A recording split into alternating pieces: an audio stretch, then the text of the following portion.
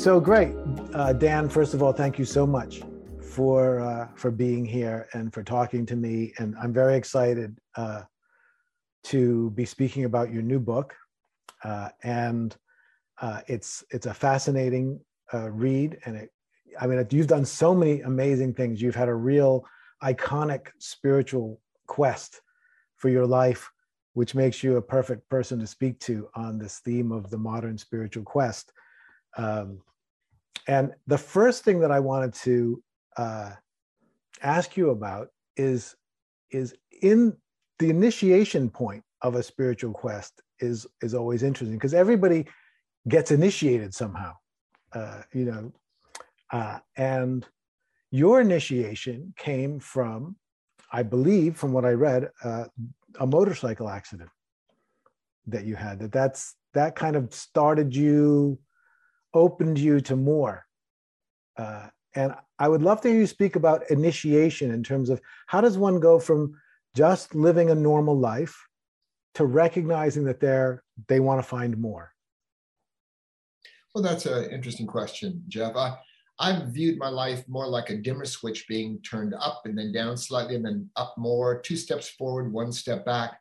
Although most people love the idea of one accident, getting smacked on the side of the head by a cosmic ore and suddenly having this initiatory experience. I've had numerous initiatory experiences, beginning the day when I was about 10 years old, when I discovered an old trampoline and started jumping on it. Right. That set a course for me out of the love I discovered of just jumping up and down in that physical activity into gymnastics, trampoline, and college scholarship, where I discovered new things at Berkeley, and one thing began another.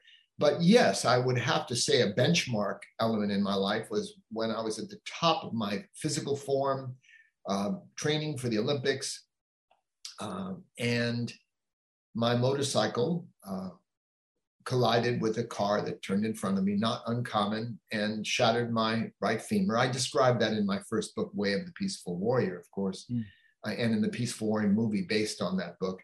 And that did shake me up, and I'm pointing up right now. It opened me to bigger questions, to my own mortality, for one thing, and made me more introspective. And that set in motion, as you know from reading Peaceful Heart, Warrior Spirit, the memoir, it made me more thoughtful and introspective and started me on a course of events that would eventually lead toward my discovering the 4 mentors that I describe and those experiences in the book over a 20-year period.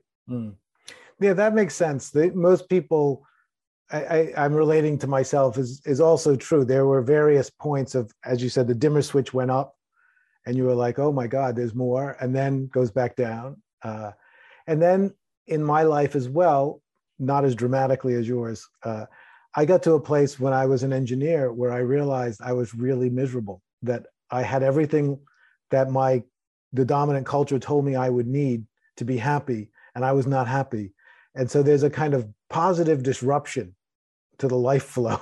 So in your case, a motorcycle accident was a positive disruption. In my case, it was the failure to find happiness in a traditional life that made me look for more.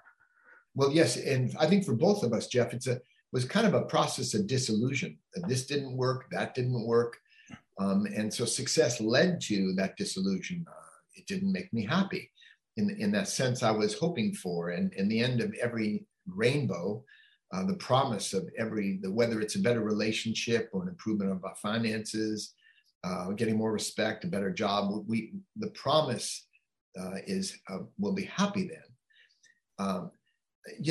The interesting phrase you used, that you realized you weren't happy, and people say, well, wouldn't you know it? But not necessarily. There was a man named Dave Megacy who was a football player. He was a linebacker or something for a professional team. And because he was so stiff, someone suggested he start taking up yoga. But with the yoga, he did relaxation exercises, breathing, pranayama, and gradually developed more sensitivity. And then that led him to go into practice and go, you know what? This hurts too much. And many of us have that archetypal moment of this hurts too much, or this doesn't make me happy. What do I want to do about this? And that's the key point in our life. That's like an initiatory moment as well for both of us, I think. Yes, absolutely. And this, often happens, I think, in part of this theme here is modern spiritual quest. What often happens in the modern world is we're told in the current paradigm that if you're successful, if you make money, if you get the right relationship, if you do this, if you do that, you will be happy. And some of us come to a point where we realize we're not actually this isn't leading to happiness. Something that I often remind people, the best thing about going to college is you discover it doesn't make you happy with a degree, maybe a little while. But some people who never went to college would say to themselves for years, if only I'd gone to college, I'd be happy. If only I had met my soulmate or had a better relationship, I'd be happy. If only I had children, I'd be happy. If only I hadn't had children, I'd be happy. If only I made more money, as you're pointing out, if only I traveled more, had more respect, retired, then I'd be happy. But then we finally come to the point to realize that there's no such thing as future happiness. We bring happiness into the moment as a practice now, or we don't. And people sometimes ask me, well, wait a minute, Dan, this whole spiritual quest, how do you practice happiness? And I ask them, well, you've felt happy in moments in your life. Are you more present when you're happy? Are you more kind? Are you more enthusiastic? Yes. And I said, then practice that. Bring that into life. Radiate happiness. Don't just wait for it to come upon you as some giddy feeling. And that changes an approach. It makes happiness more under our control, something we can do rather than something we're waiting to feel. Beautiful. And what's fascinating is how, in modern life, well, I just remember for myself, I now teach meditation. So one of the things that's really touching me is how in meditation, you'll hear everyone's dissatisfied with their experience of practice. So somebody's saying, I never have any powerful experiences and that's making me unhappy. Someone else is saying, I have this incredibly powerful experience every time. Is there something wrong? And I started to realize that no matter what you're experiencing, the habit of making something wrong is going to make it wrong. And it won't matter how you change things, is if you don't overcome the habit of making something wrong, you'll never find happiness. Yes, I like that way of phrasing it. Another way is about I think it was Ram Dass who pointed out that if we don't get what we want, we suffer in the sense of dissatisfaction. And if we get what we really don't want, we also suffer. And even if we get exactly what we want, we still suffer because life is change and we can't hold on to anything forever. So that's why one of my 4 mentors I describe in the new book, the guru was the one who said, the search only reinforces the sense of dilemma that sends us seeking in the first place. Right. And so there's a point at which we need to rest in the moment and begin to accept and embrace our life as it is. And that is a central point along the spiritual path. Since you've gone into your 4 mentors, I was very, because I've been curious for decades who your mentors were. So I finally got to find out. And I really want to say again, the book is Peaceful Heart, Warrior Spirit. And it's a really good read. And I think, Dan, you're really somewhat of a spiritual hero to me. Your book, Way of a Peaceful Warrior, was so valuable, and reading this book and finding out your real life journey was fascinating. So the first mentor that you mentioned was Oscar Ichazu? Yes, Ichazu. And he's credited with the first version of the Enneagram. Yes, I call him the professor in the book because of the archetypal role, a headmaster of a spiritual school, unlike any I'd ever heard of. And I'd studied the history of spirituality on the planet, because there are Buddhist schools, Tibetan schools, in the Hasidic tradition, schools of the Kabbalah, Christian mystics. There are many schools that have their own tradition, but Oscar embraced the global heritage, as I described in the book, through his own unique exposure to different teachers. And he had this approach that I benefited from, and others did as well, that embraced generic spirituality, the essence of blends of integrated breath work and deep relaxation models, concepts, 50 different kinds of meditations for different purposes, which really drew us in. And yes, and I'd like you to repeat the question. I think I lost. Oh, it's okay. The question basically just was, all I was asking was the name at that point, so I hadn't actually asked the question. The question just is, because he spoke about attachments, 9 attachments, and evidently that was later developed with the Enneagram. So my question is, how much is that still a part of, does that still influence your thinking, that the idea of the different parts of the self, the different self types? Well, the broader question, the broader spiritual question, every spiritual tradition acknowledges it's important to know thyself. Right. But they mean it in a different way. Now, I use self-knowledge in a practical sense in everyday life as what are my talents, what are my values, and what are my interests? Because if we don't know ourselves, we end up making the right decision for the wrong person, the one we thought we were. And so self-knowledge is key. We all know the story by now about the Temple of Athena, the Oracle of Delphi, centuries ago. Supposedly written over that temple is the words in Greek, I presume, know thyself. And the whole idea of the Enneagram and other methods and models are ways to step out of ourselves and observe ourselves more objectively. Gurdjieff was very much into that objective self-observation. So the context is that Oscar looked for the most effective means of self-knowledge, insight, knowing ourselves literally to the bone, knowing our anatomy, knowing where the placement of every organ in our body, being in touch with that. So knowing ourselves on physical, emotional, psychological levels.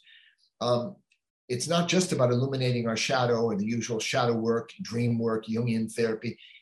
It's knowing yourself to the point of transcendence, where you know yourself so deeply where you no longer can pull your usual strategies. Yes. And so there was an intensive process of self-analysis using various models. And Oscar was the first and the only one, to my knowledge, to actually show us how, when I was a teacher for the school that he taught, we learned how to analyze the asymmetry on someone's face and the neural connections to the brain to determine their ego fixation, as he called it, which, as you know from reading the book, he taught Claudio Naranjo, one of his original students, a psychologist, who eventually taught Helen Palmer, or a student of his taught Helen Palmer. It was handed down. And then she wrote the book on the Enneagram and so on, and Stephen Riso and others did.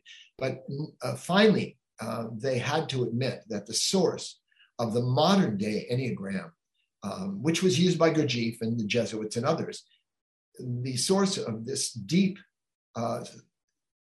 means of understanding ourselves was Oscar Ichazo. And they popularized it, and there's always use for popularizers. But I want to acknowledge him as the originator of this particular utilization of the Enneagram method. Again, I agree with you that attribution is important. We need to remember our sources, even in the very short history of the alternative spiritual modern world. We need to remember where we got things. And so you also worked early in his career with Franklin Jones, who later became Adida, and eventually left that work, that kind of crazy wisdom school. But I think you know that my primary spiritual work was in the Advaita Vedanta tradition, which is also the similar always already philosophy. You already mentioned the idea that that the seeking is the thing that's keeping you from realizing that you already are. So how does that always already quality, how does that continue to be part of what you teach and what you share with people? Well, so many of us are seeking from a sense of lack. I am not yet a peaceful warrior. People write that to me. Or I am not yet enlightened. I'm not happy enough. So I need to, from that point of lack, I need to search and find something. And there are salespeople out there of one kind or another, whether they wear robes and beads or personal success and power, that sort of thing. So it makes us vulnerable to somebody who can promise they're going to give us what we don't have. And so I think it's crucial. And that's one of the central points of value I learned from Adida, the man I call the guru. He wasn't yet called Adida. He had many different names, which was to begin from a place and to rest in what already is always the case, which you could say is our divine nature and the innate perfection of the world. Even with all our problems and troubles in our own lives and in the world today, there is a place of perfection, a transcendent place where we can accept that all is unfolding as it is meant to be. Now, do I know this is true? No, I don't. But it's a resourceful approach to life. I define faith, F-A-I-T-H, as the courage to live as if everything that happens is for our highest good and learning. It goes along with that larger theme. Now, do I know that is true? No, I do not. But I'd rather live as if that were true. It makes a different point of life, a different attitude than other approaches, such as, why is this happening to me? The victim kind of approach. Mm-hmm. So as long as I recognize it as a belief, I'm not recognizing it as truth. The one thing that defines fundamentalism is all fundamentalists mistake my belief for truth with a capital T.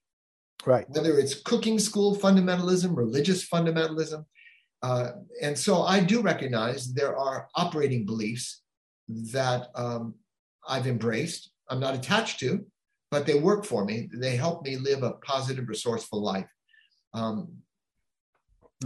So that's a wandering response to your. No, that's great, and it brings me to this the idea of belief and initiation, because part of the initiation for me and for you and for millions of other modern seekers is we're given an operating system, and the operating system says work hard, control circumstances, attain, accumulate, and you'll be happy. At some point you realize, oh, that's just a belief.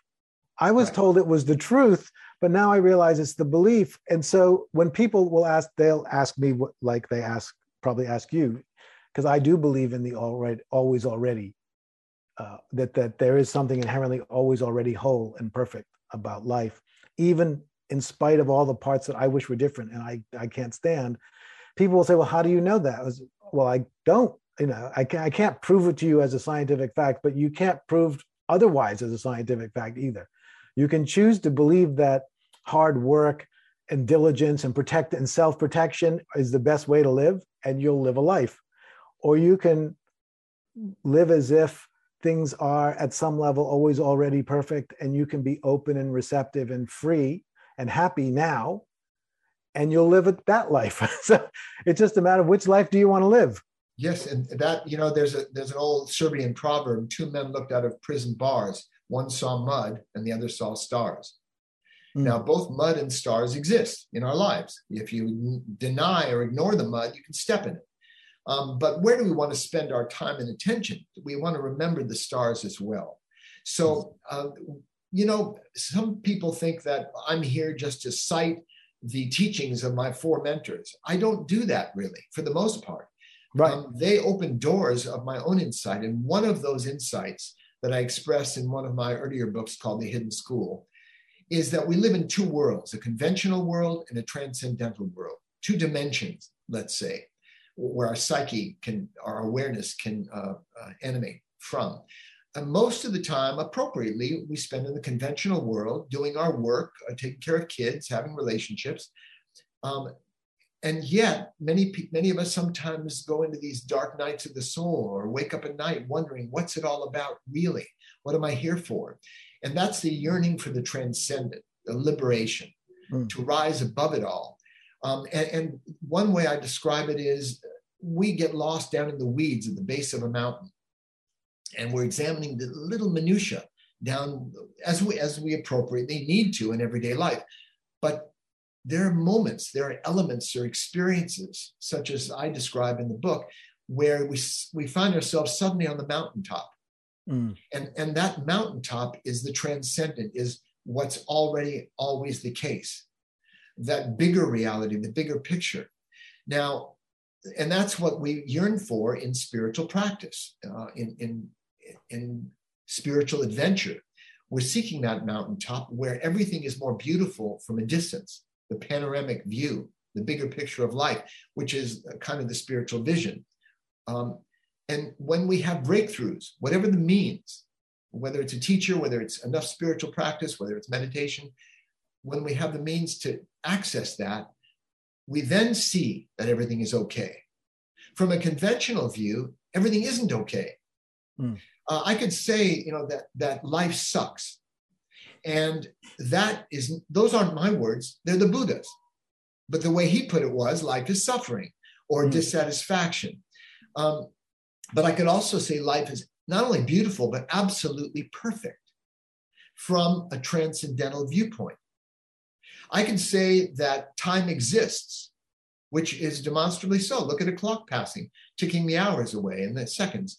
That's true from a conventional view. From a transcendental view, there's no such thing as time, where all we have is the eternal present. I could say that free will is absolutely real. We make choices, and we're responsible for our choices. From a conventional view, absolutely true. From a transcendental view, free will is an illusion.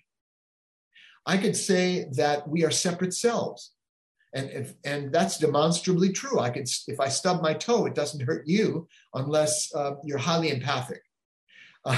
But from a transcendental view, we are all one. From that point of awareness that is shining through billions of eyes, we're the same consciousness. So there are these paradoxical truths, polar opposites that are both true, depending on whether we're looking at life from a conventional or transcendental view. And the trick is to embrace both at the same time. Beautiful. Now, I didn't learn that from any of my mentors. Yes. That came as a result of the insights from having studied all those decades with them. Yes. And it's important to say that although these are the four mentors you particularly highlight in the book, yes, you had a lot of other influences during that time. You had a very, very active seeking life yes, for a long time. And one of the things that I admire about you and about the book is what it's, and I think if people read it, they'll get a sense of how you got these seeds, what I saw as seeds of kernels of insight that you picked up from different people, different circumstances, different experiences, and they went through the sieve of your life and were distilled into how you live and how you teach, what you teach. And I just think, I have so much respect for the amount of focus that you've given to spiritual life over your entire life. It's a rare and beautiful thing to see someone be so devoted to higher ideals and share those for a whole lifetime. So I wanted to make that clear. This is not a book about the teachers that you had.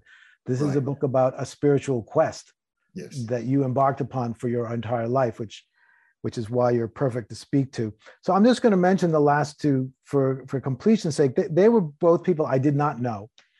Mm-hmm. So Richard, one is Michael Bookbinder, a Hawaiian. He seemed to get his wisdom from the Hawaiian Kahuna tradition. And I've done some study of Lomi Lomi massage in that tradition. So I was curious about that. And then David K. Reynolds, who is an interesting, he was interesting because he was very much, in a sense, a behaviorist, in the sense that he felt what really mattered is what you do. And my teachers often taught the same thing. You're not responsible for how you think or feel. That's being generated by the mind. But how you respond to that and bring that into action is totally your responsibility. So just any words you want to share about the seeds, the kernels of insight you got from those two mentors, it would be welcome. Sure. And it's important to note that they followed the professor and the guru, Oscar Ichazo and Adi Da, who I was a student for almost 8 years. And I was done with teachers when I stumbled upon, through odd circumstances, Michael Bookbinder, the warrior priest, I call him. And yeah, part of his wisdom, the three selves, as I describe in the book, were from the Kahuna or the Huna teachings.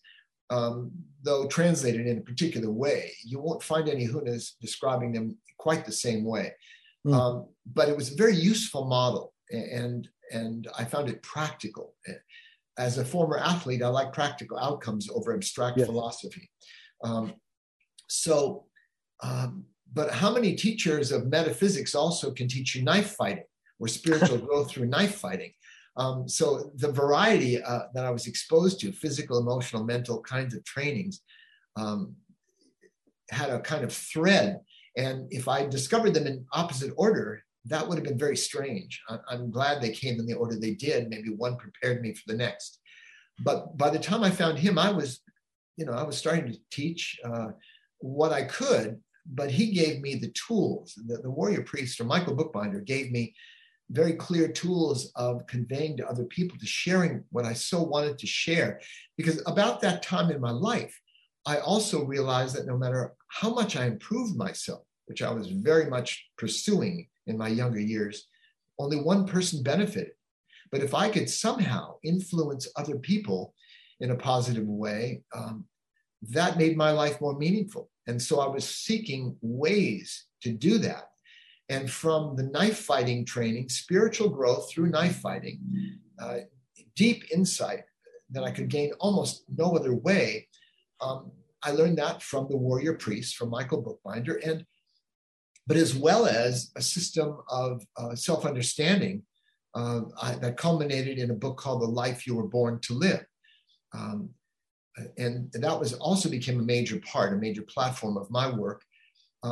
He was an oral teacher, never wrote much of anything, but I ended up taking 20 pages of notes, as I wrote in that book, and developing it over the years into a 400-page book that has reached well over 1 million readers, maybe 2 million by now.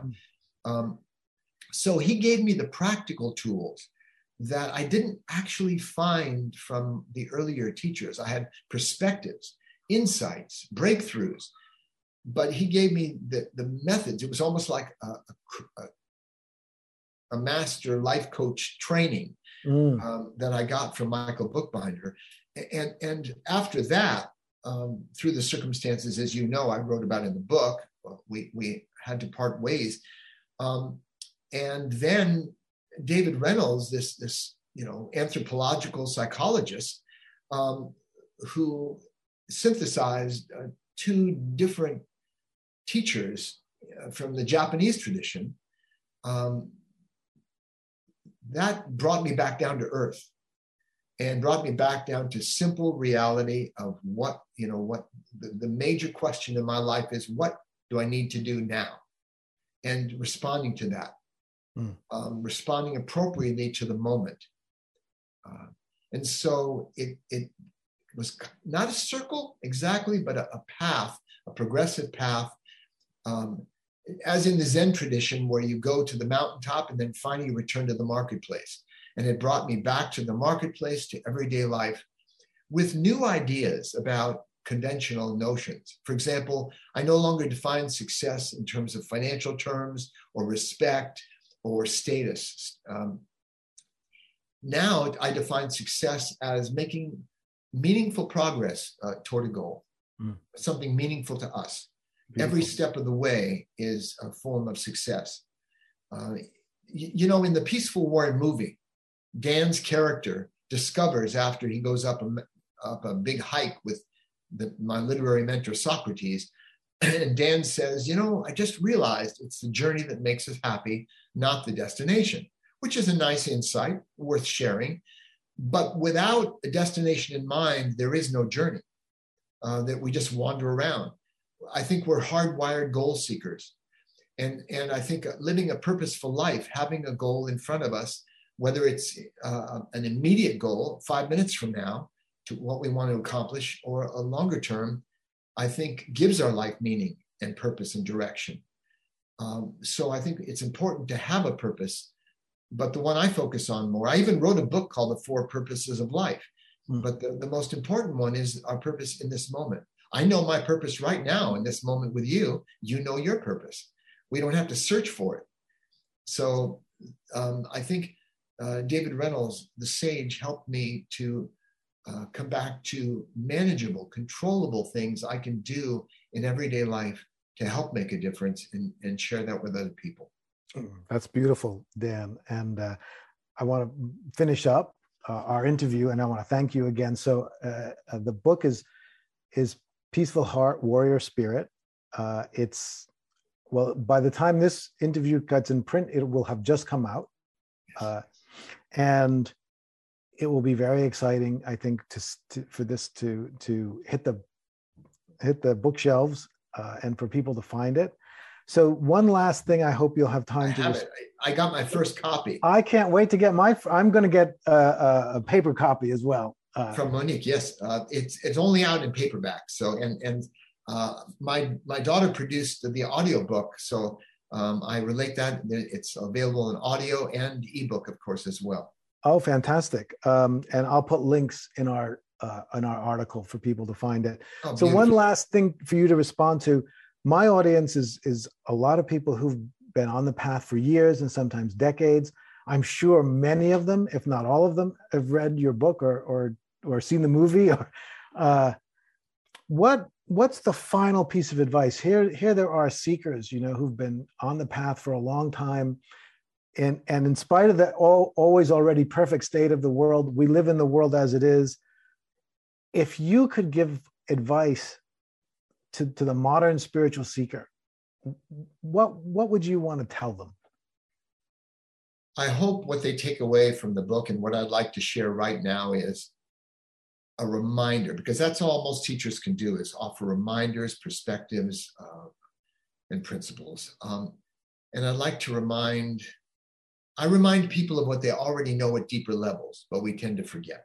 And the reminder is to trust your own process, your own journey. It is unique. Your story is your treasure. There's no story on the planet exactly like it. And in that sense, to no longer compare yourself to anyone else. As soon as we compare ourselves, we're either feeling superior or inferior. And when I was a young coach, I realized that some people learned somersaults easier than others. They learned them faster.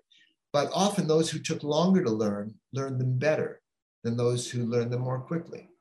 So it's a reminder to trust our own way of learning, our own life experience, not look at Dan Millman or look at all the things he did, but notice and appreciate our own process and innate value, and to live our lives, not try to live anyone else's.